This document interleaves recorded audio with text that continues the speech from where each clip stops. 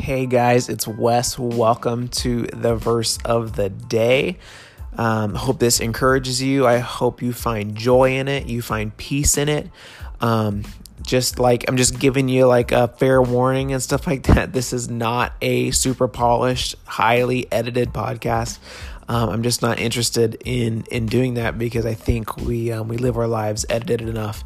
And so I want to bring you guys something that's short, something that you can find depth in, but also something that's just raw, and it's just me processing through the verse of the day. So I'm glad you guys are on this journey with me, and I hope you enjoy.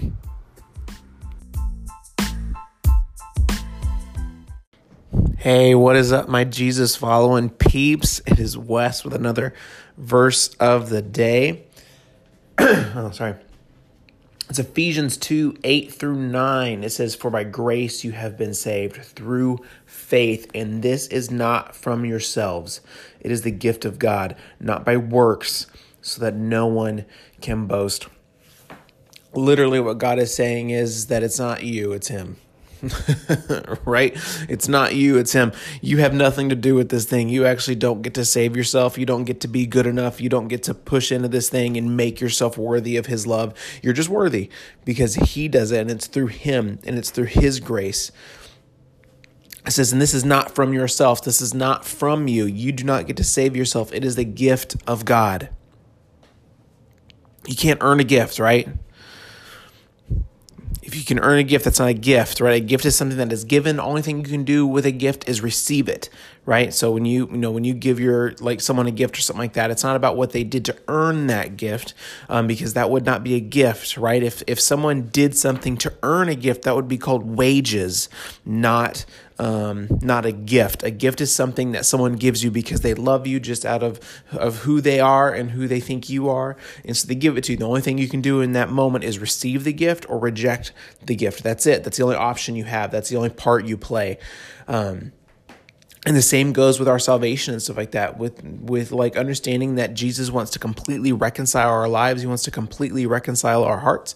He wants to change everything. He wants to fix all the broken places in us. The only part that we get to take in that is actually just to receive it.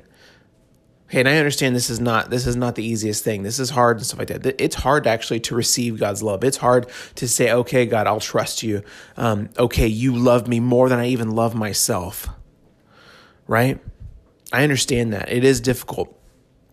But I think we should take heart in knowing that it has nothing to do with us. It's not based on us.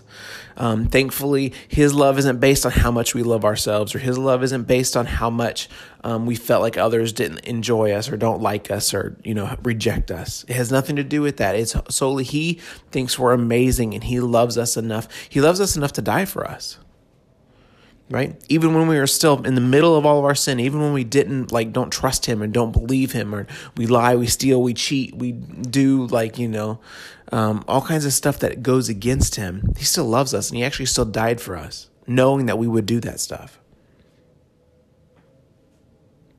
All this stuff is by grace. You don't deserve it.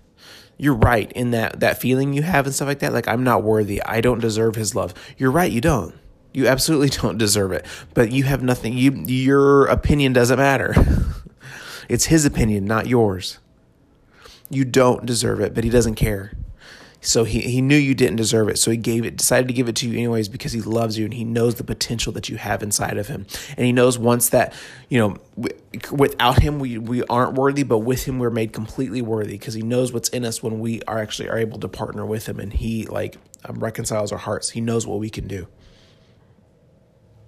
So I hope this encourages you today, guys. I hope you're able to take something from this, and that you stop striving. You stop working at this thing. You stop trying to make yourself worthy of His love. You stop trying to make yourself worthy of going to heaven one day. You stop trying to make yourself worthy of being called a Christian. You can do nothing to make yourself worthy of that. The only thing you can do is just sit back and receive it and trust Him. That's it. That's the only thing you can do. Okay? So have a great day. Get at it today. I encourage you just to take some time and say, Lord, I receive your grace. I receive your gift.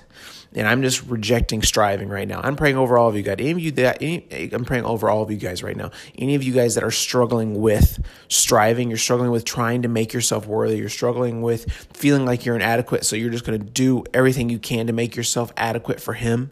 I just break that off you right now in the name of Jesus. That's not something you have to do anymore. You don't have to strive anymore. You don't have to work. This isn't something you can earn. He loves you. He's saved you. He has made you his son or daughter. And you have to live with that truth. You're going to have to find a way to find peace with that. And then you get to live from that, okay? Not trying to live towards it and create it in your own life. Have a good day.